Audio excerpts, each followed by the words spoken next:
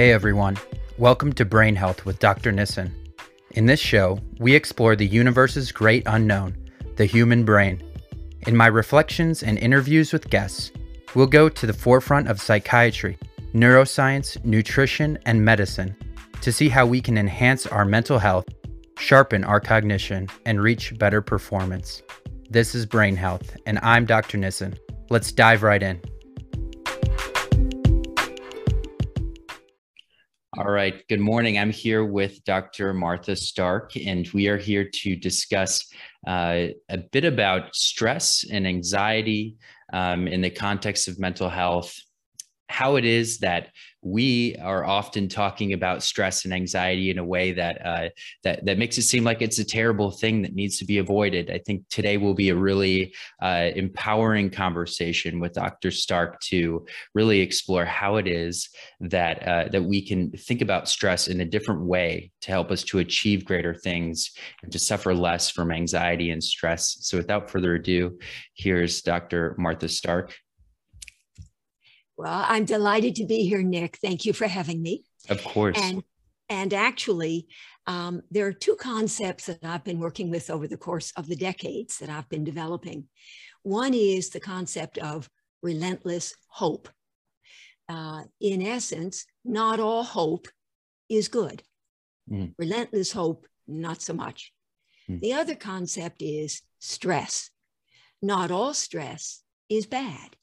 In fact, optimal stress, just the right mix of challenge and support, can sometimes be the very thing that will advance the patient from illness to wellness. And I talk about that advancement as involving healing cycles of disruption in reaction to challenge, and then repair in response to support from the therapist, and by tapping into the patient's underlying resilience and innate capacity to self-correct in the face of optimal challenge.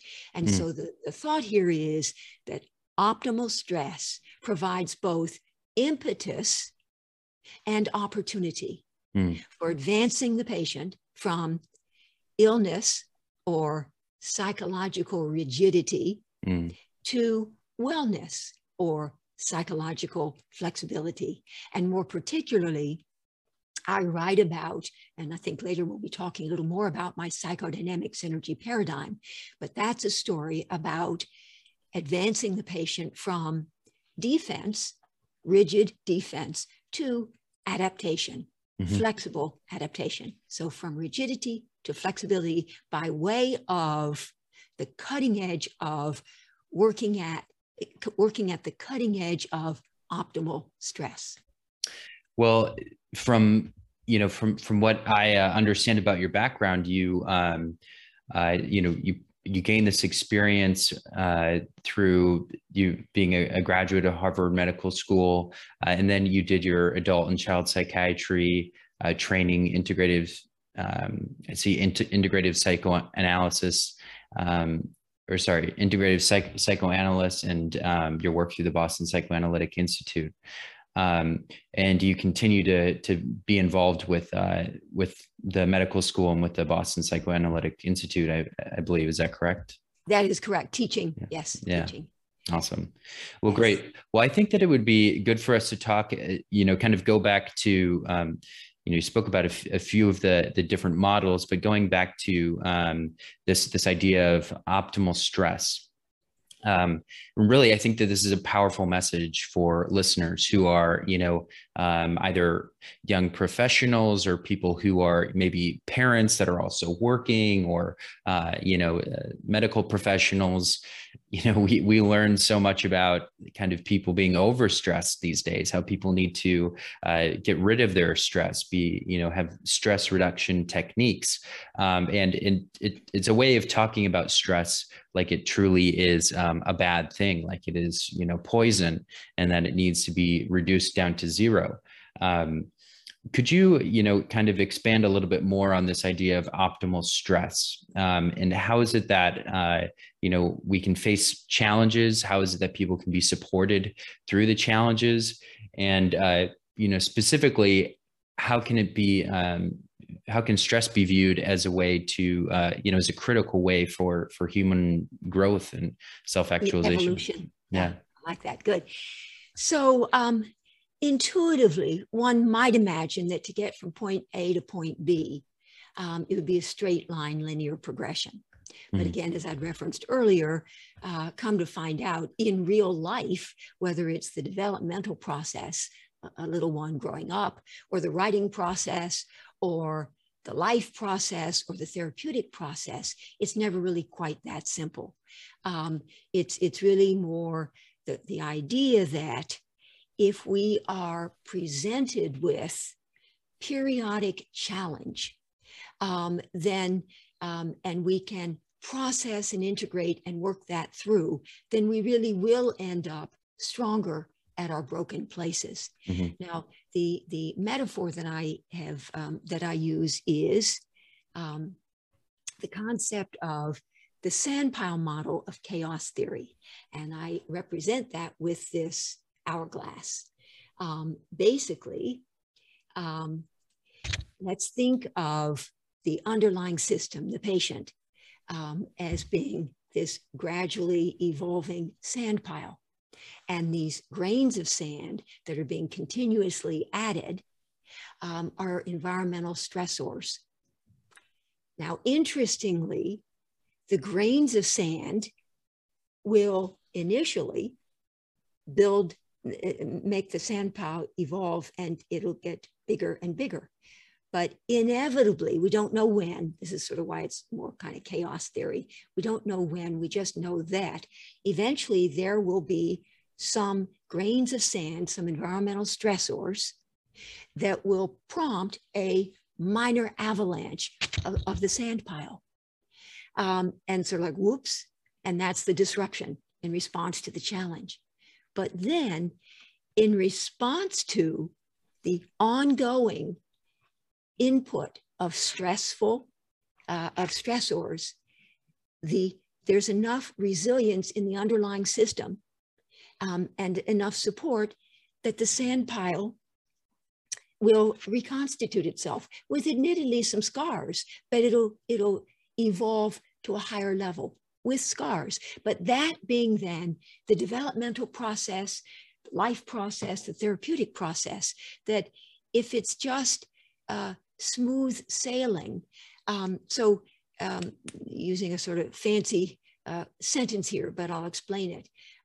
Charles Krebs, a neuroscientist and healer, has talked about how chaotic systems, self-organizing open systems, resist change. And in fact, we often notice that our patients will want to get better, say they want to get better, try to get better, and yet they're not. And so the idea here is, because self-organizing chaotic systems resist perturbation, you have to provide enough impetus, enough of a challenge to the system that there will be at least an initial disruption. But then tapping into the underlying resilience, I believe profoundly in the underlying resilience of patients. And in response to the ongoing support from the therapist, they will reconstitute at a higher level these ongoing cycles of disruption, repair, and evolving to ever higher levels of flexibility and adaptability. And in fact, we talk about the Goldilocks principle. We can apply that here. So if there is too much stress, traumatic stress, that's more than the system can process and integrate. If there's no stress at all, then there is no impetus for there to be any change. It's just a reinforcing of the status quo, of the system, which might well be dysfunctional. The patient's there in the treatment. And if there's no stressor, the support feels good, feels good, feels good. On the other hand, there's no real impetus for change. And now just briefly referencing a concept that Donald Hebb, a neuropsychologist way back in the 1940s, introduced. And he said, neurons in the brain that fire together, wire together. Mm-hmm. So if indeed the patient is in a stuck place and in a lot of pain, and all we do is support, and empathize and support, then in fact, if anything, it makes those neurons that are firing together, wiring together, and the rut even and ever deeper. So it feels good to be supported, but that's not always. Sometimes, I mean, it's great to be supported, but if we're talking about trying to bring about deep, profound, enduring characterological change, probably we need a little more than just support, and we need optimal challenge. Well, as Kanye West says, that the don't kill me can only make me stronger. There you go. Yeah. There you go. And I think that it's a really powerful idea, and it reminds me a little bit of I did this CBT training when I was a medical student, and one thing that this is with Dr. David Burns, and he said he had the magic button, he would call it, which is where you would present to the patient the opportunity to press a magic button that would make all of their stress go away. Oh yeah. Or a magic button that would make all of their, anxiety go away. All the troubles go away. Right. And but specifically with this anxiety of stress, if I had a magic button that you could press to make all of your stress go away, would you press it? Often the patient says yes. And I still do use this sometimes. And then I say, well, are you sure about that? Because, without the stress, you could picture yourself on staying stuck forever. Yeah. Well, you could picture yourself, for instance, if you're a mom and it's a Monday morning and you're perfectly not stressed and you're sort of in this Zen state, maybe, sitting on the floor of your living room, smelling essential oils and sort of, doing very well. Well, what problems might that cause, right? Well, maybe your kids wouldn't get to school on time, maybe, or if you were, someone else who just were in a totally non-stress state, maybe you would forget to pay the bills, or you would not feel sort of the push to go to work on that day. And so what is it that the stress is doing for you? The stress it's an impetus, and it's a healthy impetus. It provides the incentive, right? Impetus, right. Yeah. Right. And then it's all well and good.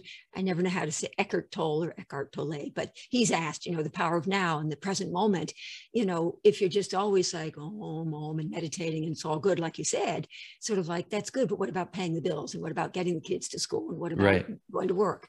Yeah. And so instead of the magic button sort of model where you press it and it all goes away, it's rather we change it to a dial, which is, if you could dial it back, what would be the correct amount? Where is it now? And where would you like it to be? I like that. Yeah. And I think it's very, very similar to what you're saying. And I think for people that are listening that feel like, I have been really stressed, and they're thinking about dialing it back a little bit more. That's where maybe some of the stress relief sort of techniques can come in. But I think for people that are facing, everyday stresses, I think it's also helpful and healthy for them to hear and to know and reflect upon, that a certain degree of stress can be healthy. And so I think, one thing that'd be interesting for us to talk about a bit is hormesis. For people who aren't familiar with hormesis, what does that mean? And how does stress fit into a hormesis sort of model? Oh, perfect. All right. So hormesis, I think, is derived from maybe the Greek word, whatever, for to excite. And basically what it means is a biphasic response to a stressor, to a biological agent, meaning at some dose, it's going to be a positive response, and at another dose, a negative reaction. So here's an example. So exercise. So exercise is a good thing, right? One would think it is a good thing. But if you do too much exercise, then the body begins to break down. Now, if you don't do any exercise at all, that's not good. But if you exercise on that dial, just a sort of optimal amount, of course, how do you find the optimal amount? So you experiment. That's the best. And if you exercise too much, that's not good. So there's a balance. So hormesis just recognizes that stress, as we've been saying all along, at a certain dose is going to be too much. It'll be toxic. At another dose, it'll be more incentivizing, and impetus, provide impetus. Mm-hmm. So hormesis is, or how about this? Botox. So botulinum toxin is one of the most potent toxins available. And at a certain dose, it's toxic, poisonous. At another dose, a lower dose, it's Botox. And people use that, and with some success. Or as Hippocrates, right, said, the difference between a medication and a poison is the dosage thereof. Mm. In essence, he's talking about hormesis. Mm-hmm. So it's an important something to keep in mind. So a good thing, there can be too much of a good thing. That's not so good. And a bad thing at a low enough dose can often be a good thing. Mm. In fact, they've found that, I think this was Duke University Medical Center, that if you exercise for 40 minutes a day, then you can get by aerobic exercise. You can get by on 40 minutes less of sleep that night because the body will adaptively reconstitute.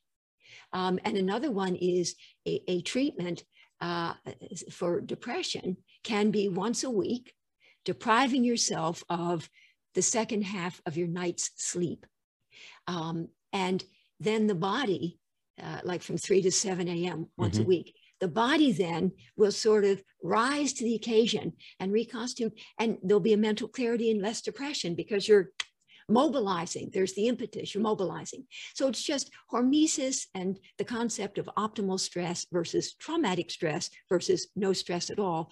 It's just something to keep in mind as part of the way we can evolve from this to a more nuanced, balanced, integrated, evolved place. Mm-hmm. And admittedly, I mean, the Sandpile model here, there might well be scars that you acquire along the way, but the infrastructure is much more solid, stronger right. At the broken places. Yes, Kanye West and Kelly Clarkson and all sorts of people. Yeah, right. Well, I think sort of the last thing that I wanted to clarify before going into that is sort of, then this idea of moving from rigidity to flexibility.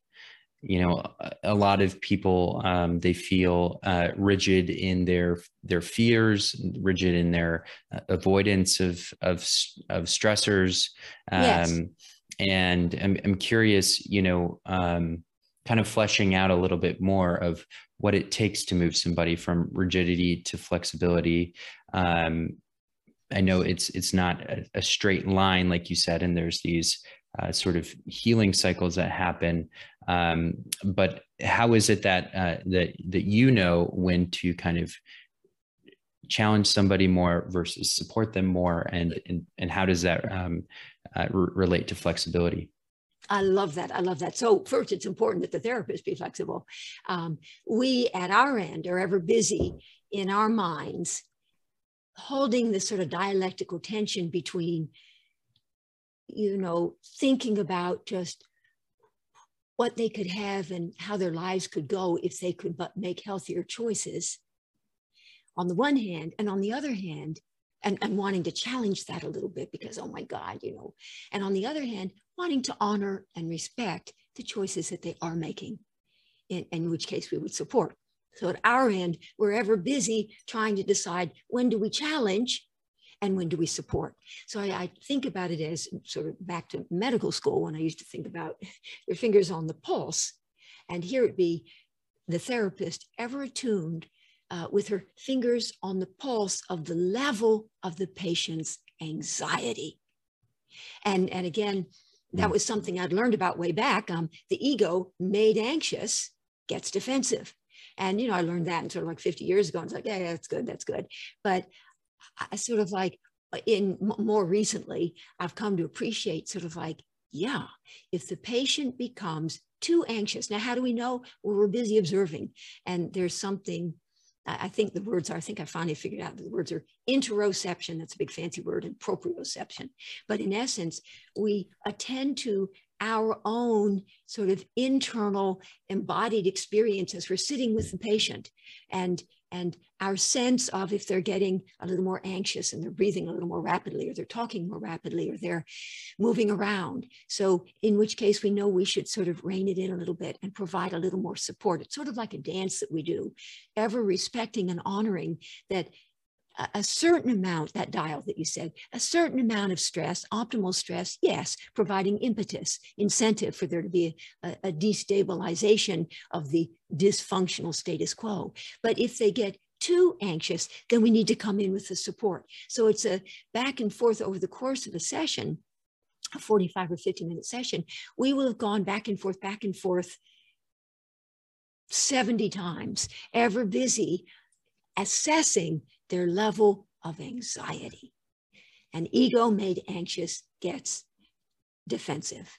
And so we want to go from defensive need to self-protect and so on to adaptive capacity to tolerate some anxiety as part of evolving and moving forward, advancing from rigidity to flexibility, from defense to adaptation. Mm-hmm. Absolutely. Yeah. For people that are listening, you may have heard of some of the ego defenses before, but I'm actually just pulling up a list right now because it's such an important thing to reflect upon and to try to start to identify in yourself, because it can be a great signal to yourself of, am I stressing? Am I stretching past the healthy limits also of of my stressors? So some classic ones are so projection. That's if you're kind of placing your mind or things that you're thinking about or opinions that you have and placing them onto other people. Often negative ones. Yeah. So, if you don't like somebody, so I don't like, this guy named Joe, and then you say, oh, that dude hates me. I know that Joe hates me, but there's actually no evidence whether or not he hates you. So if you see yourself doing something like that, similarly, there's regression, going back to an earlier stage of development, maybe becoming kind of more tearful and kind of using less words to describe what you're experiencing emotionally. Super dependent. Yeah, exactly. In anxiety. So you could see displacement. That would be where you take out your anger on someone or something else, so road rage, you see yourself road raging. And you come home and kick the cat. Yeah, exactly. Come home and kick the cat. That would be another example of it. So all of these are, just a few examples of some of the ego defenses. And like Martha was saying, they're signals of that. Maybe you're being pushed a little too far or a little bit outside of that window of hormesis. And brought back window in. of tolerance. Yeah, that's good. That's good. I like that. And parenthetically, the defenses can also include yes, thank you, dissociation and projection and rationalization, intellectualization, absolutely. And can also just be sometimes if you can feel in your body that you're getting kind of triggered, that it's sort of the feeling is too much and you just sort of want to go eat. That'd be a defense, when it's not a mealtime, and you want to smoke your cigarette or go drink or take a nap. Some of these are, certainly I know I probably take a few extra naps. Oh, me too. Thank you. So, and to be aware of, to pay attention to your own level of internal tension and anxiety, so that you can self-regulate and take care of yourself, learn to sort of take care of yourself a little better. So this is a little bit of a tangent, but it's been something that I've been reflecting on lately, is sort of this, I think especially among kind of high achieving sort of, employed, hardworking people, there's this sort of robot-like perfectionistic sort of sense that people have of themselves as they come into adulthood, and we all forget that we're, that we are a child at one point, and that the prefrontal cortex, the part of your brain, for people listening, that is so important in future planning and in inhibiting sort of, or having control over some of your emotional sort of impulses, that stops growing at a certain point. Your prefrontal cortex does, it stops or slows down its growth at a certain point. And so, humans don't really reach they're never able to reach this perfect sort of machine-like efficiency, and to continue to reflect on your inner child, the inner imperfect little a creature inside of you, flawed.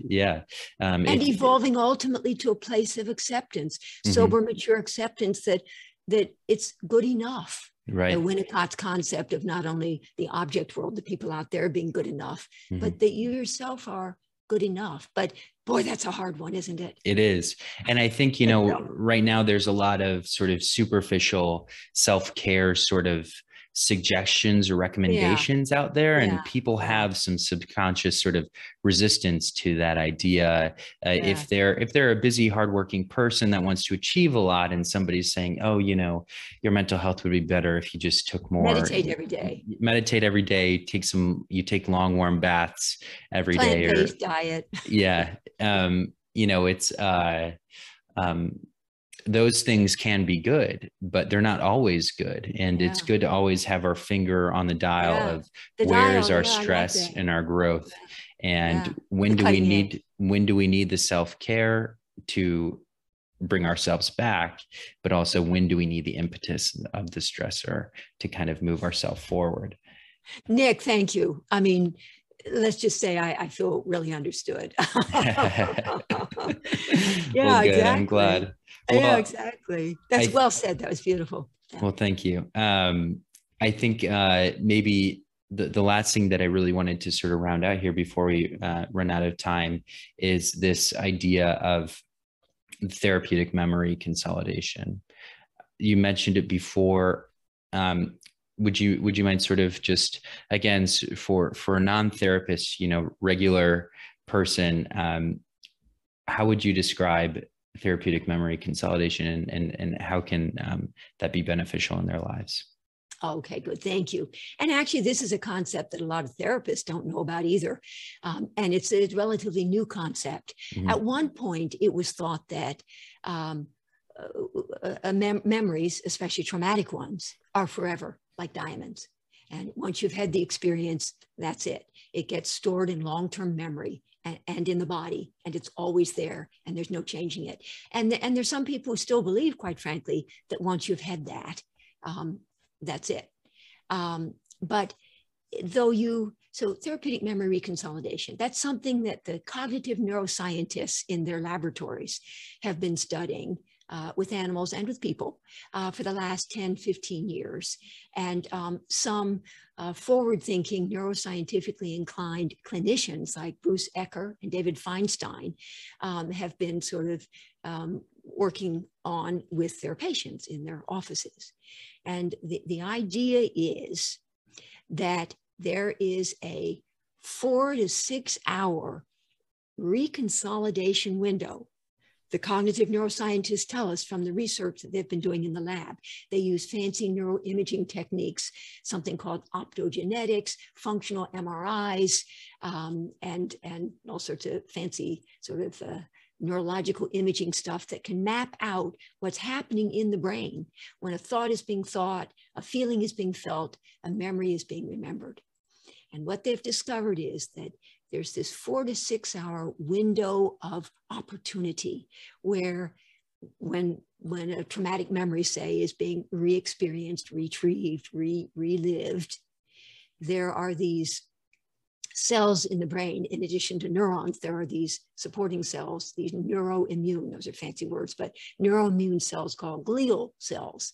And glia comes from the Greek word for glue. So there are these glial cells that actually, when the traumatic memory is being thought and re-experienced in an embodied way, the glial cells contract, their processes, they contract to allow for the impulse, to the nerve impulse to go from the pre to the post synaptic membrane. And if, so this is where therapeutic memory reconsolidation comes in, if the patient is re-experiencing, reliving, re-feeling the trauma in the context of the supportive therapy relationship. So it's the anxiety for sure, but reliving, re-experiencing, and articulating what that feels like. If they can then, this is interesting, patient and therapist together co-create this. And there are certain ACT, acceptance and commitment therapy, IFS, DBT, CBT, EMDR, AEDP. These are all fancy acronyms for treatments that rely upon therapeutic memory reconsolidation. But if indeed there is introduced, against the backdrop of reliving and re-experiencing the old bad, something new and good, and it's forcibly and dramatically and repeatedly introduced the vision of, or the experience of, something new good. So old bad, new good, old bad, new good, or more specifically, some old bad narratives. I'm helpless, I'm powerless, I'm no good, I'm a loser, I'm nothing. But then the envisioning something different, something better, something more, much more better. And then taking ownership of the need to change how one positions oneself in relation to the trauma and in relation to one's life. This takes a lot of work. And then committing to acting in alignment with that. So if you juxtapose, and it's called creating a violation of expectation, a disconfirming mismatch experience between old bad, new bad, old bad, new bad, old bad, new bad. And in fact, something like EMDR is sort of ever busy. Their language is a little different, but left brain, right brain, left brain, right brain. The right brain re-experiencing and remembering the old, bad, traumatic, whatever. And then the left brain bringing to bear the analytic wisdom of the left brain. Again, put a little simplistically, but left, right, left, right, left, right, so that you're slowly and gradually reprocessing, EMDR, eye movement desensitization and reprocessing, back and forth, back and forth, back and forth, similar to REM sleep, rapid eye movement sleep, where at night, you go to bed with a problem and in the morning you awaken with a solution, because left, right, left, right, left, right, left, right, and you're bringing to bear the best of both sides of the brain. So in essence, the all-encompassing sort of unifying principle is therapeutic memory reconsolidation, that during that 4 to 6 hour, that's what the scientists have found in the lab, during the 4 to 6 hour reconsolidation window, there is opportunity for an updating of the old bad, maladaptive, necessary at one point to survive, but no longer serving the patient well, but an updating and making more reality-based and more positive and more empowering narratives, such that the old bad narratives are actually replaced. Now, this is hard, but the thought is that they can actually be replaced by new, good, more adaptive, more empowering narratives. It takes a lot of work. Co-created. This is where patient and therapist work together. They agree that, God damn it, and this is my model 5. They have the awareness, acceptance, accountability, authenticity, but analysis paralysis. They haven't gotten those last 10 pounds off. They haven't been able to reach out to their boss for a pay raise. They haven't been able to sit down to complete a dissertation. They haven't been able to move forward with asking her to marry him. And so this is where it involves really envisioning possibilities. So the name of my most recent book lifting from Soren Kierkegaard, is called Understanding Life Backward, but Living It Forward, that I lifted, colon, and this is mine, analyzing to understand, but envisioning possibilities to incentivize action. So you have to have the vision of the possibility of something different and better. And in fact, what they've found at the Cleveland Clinic, they've done studies and elsewhere, that if you visualize something like a physical exercise, or the Olympians, you'll see them sort of with their eyes closed and they're moving their head around and they're doing their figure skating routine, or they're doing their pole vault, or they're doing their gymnastics, that if you visualize something and really focus on envisioning something and back and forth and doing it, that's almost as effective as actually doing it. And that they found that you can actually, if this is cool, strengthen your muscles by just sort of mental practice without actually, without actually even doing the exercising. And so let me say, this is where earlier I had referenced Charles Krebs, the neuroscientist healer, who had said, self-organizing chaotic systems resist perturbation. Well, he writes about this. He's somebody here in Boston, and he's a friend of mine. He writes about this. So I'm not telling tales out of school here. He had been in a scuba diving accident that was horrible, and he got the type 2 bends. So he was actually paralyzed, like from whatever, some level of whatever in his spine on down. So he couldn't walk. He was in a wheelchair. He was in Australia, and he was basically left on a back ward just to sort of, till he died eventually. But he, a neuroscientist by training, he envisioned, this is true, this is a true story, he envisioned the transmission of nerve impulses from the brain down to his legs. And over the course of months, he was able to get the muscles to twitch a little bit. And eventually, some years later, and he writes about this in his book, A Revolutionary Way of Thinking, I think it's called, he walks. However, he has said that if he has to count to 10 while he's walking, he'll fall down because he has to focus his energies on moving his muscles. So it highlights that if we set the intention, so my Model 5, which is a quantum neuroscientific approach to getting people off the dime and moving forward in their lives and taking action and getting out of their rut, their refractory inertia, that if you really put effort into envisioning a new, better way of being, it takes a lot of work, but you recognize, so envision, and then I talk about it as repositioning. You take ownership of your need, therefore, to reposition how you position yourself in relation to the traumas, in relation to your traumatic childhood, and so on. And then you commit to acting in alignment. And you're doing that and superimposing that, juxtaposing that on back and forth with the old bad. I'm powerless, I'm helpless, I'll never lose the weight, I'll never ask for the promotion, I'll never find a partner. And you do this, eventually you can therapeutic memory lock in, reconsolidate a new, more empowering, more adaptive, more reality-based narrative. That's incredible. And the reason I call it, that's the neuroscientific piece. And the reason I call it quantum is the idea that in the quantum realm, which of course, like who in the world understands it? I mean, even Einstein didn't, right? Spooky action at a distance, he called it. But that in the quantum world, anything is possible.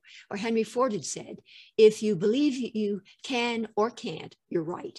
So it's really about, instead of our history is our destiny, Model 5 is about creating our destiny going forward based on what we can envision for ourselves. Yes, it takes a lot of work, envisioning possibilities. So, and again, I'll just say this real quick, so in the quantum realm, there are waves and particles, and the waves, invisible waves, hold infinite potential, limitless possibilities. But the observer effect has it that when you observe the wave and set an intention, those are my words, but the observer effect it's called, then the wave will collapse into a particle, a finite particle that's real. And so there are infinite possibilities. If you believe you can or you believe you can't, you're right. But if you believe you can and you really put effort and energy into it, then you collapse into a particle, and then you can proceed, reposition yourself, and commit to sort of making some major changes in your life. And so that's why my psychodynamic synergy paradigm, thank you for kind of letting me get that whole thing said, is for, awareness, acceptance, accountability, authenticity, and from analysis paralysis to action and actualizing of potential. And yes, it takes a tremendous amount of work, but optimal stress is at the heart of it all. And come to find out, therapeutic memory reconsolidation. Left, right, left, right, left, right, old, bad, new, good, old, bad, new, good. Replace old, bad with new, good. So like on your computer, instead of it being save as when you do the new good, right? And the old bad. So you have an old bad document and you do a lot of edits, and now you save it as a new good one. You still have the old bad one, but this is more like save. You had the old bad, thank you, yeah. You revise it and so on, and you save it. And now that's what's there. The old one's gone. You eradicate the old bad. That's what therapeutic memory reconsolidation is about. There are a lot of non-believers out there, but I know that for myself, there have been moments where, I mean, they're few and far between, but, and I'm working on this, and then, you know, David Feinstein and Bruce Ecker write about it, but moments where if you really set the intention, now I don't believe that you can necessarily set the intention for global peace, although God knows we could do that. And there's certainly people who feel that if we all set the intention for global peace, we can have that. But I believe that there are things within ourselves that if we set the intention, so it's a combination of mindfully being attuned to what's going on in the body and then setting the intention for something new and better, that then there is real hope. So model 5 is really a very hope-infused model. Yeah. And probably an important component of being able to manifest whatever it is that you're envisioning is to truly believe that it's capable of happening.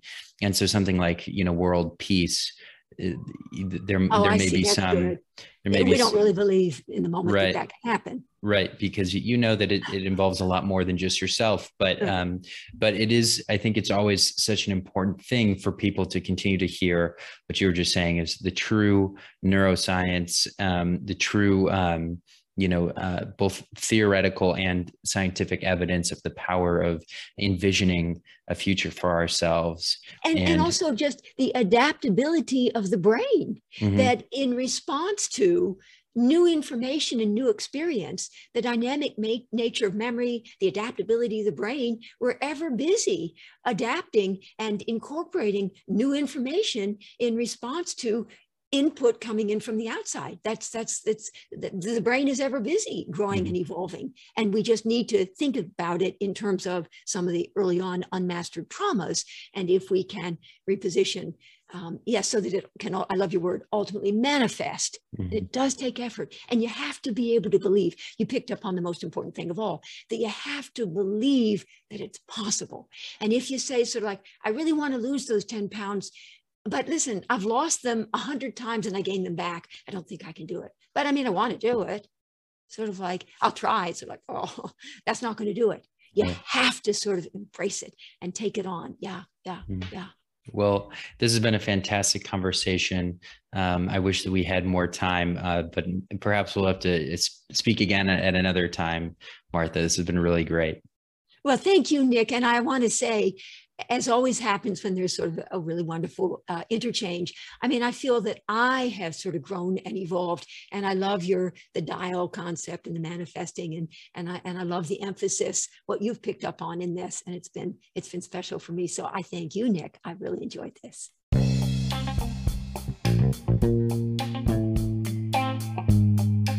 Hey listeners, some of you have so kindly asked how you can support the podcast. You can help by supporting us on Patreon, so please kindly find our Patreon link in the show notes. You can also support us by leaving a review, so please let me know what you think about the show by leaving a review on iTunes. You can find me on Twitter, YouTube, Instagram, and Facebook as Dr. Nissen. And it's important to note that this podcast is for general informational purposes only and does not constitute the practice of medicine, nursing, or other healthcare services, including the giving of medical advice. No doctor-patient relationship is formed, and the use of this information and the materials linked to this podcast is content of this podcast and is not intended to be a substitute for professional medical advice, diagnosis, or treatment. Users should not disregard or delay in obtaining medical advice from any medical condition they have, and they should seek the assistance of their healthcare professionals for any such conditions.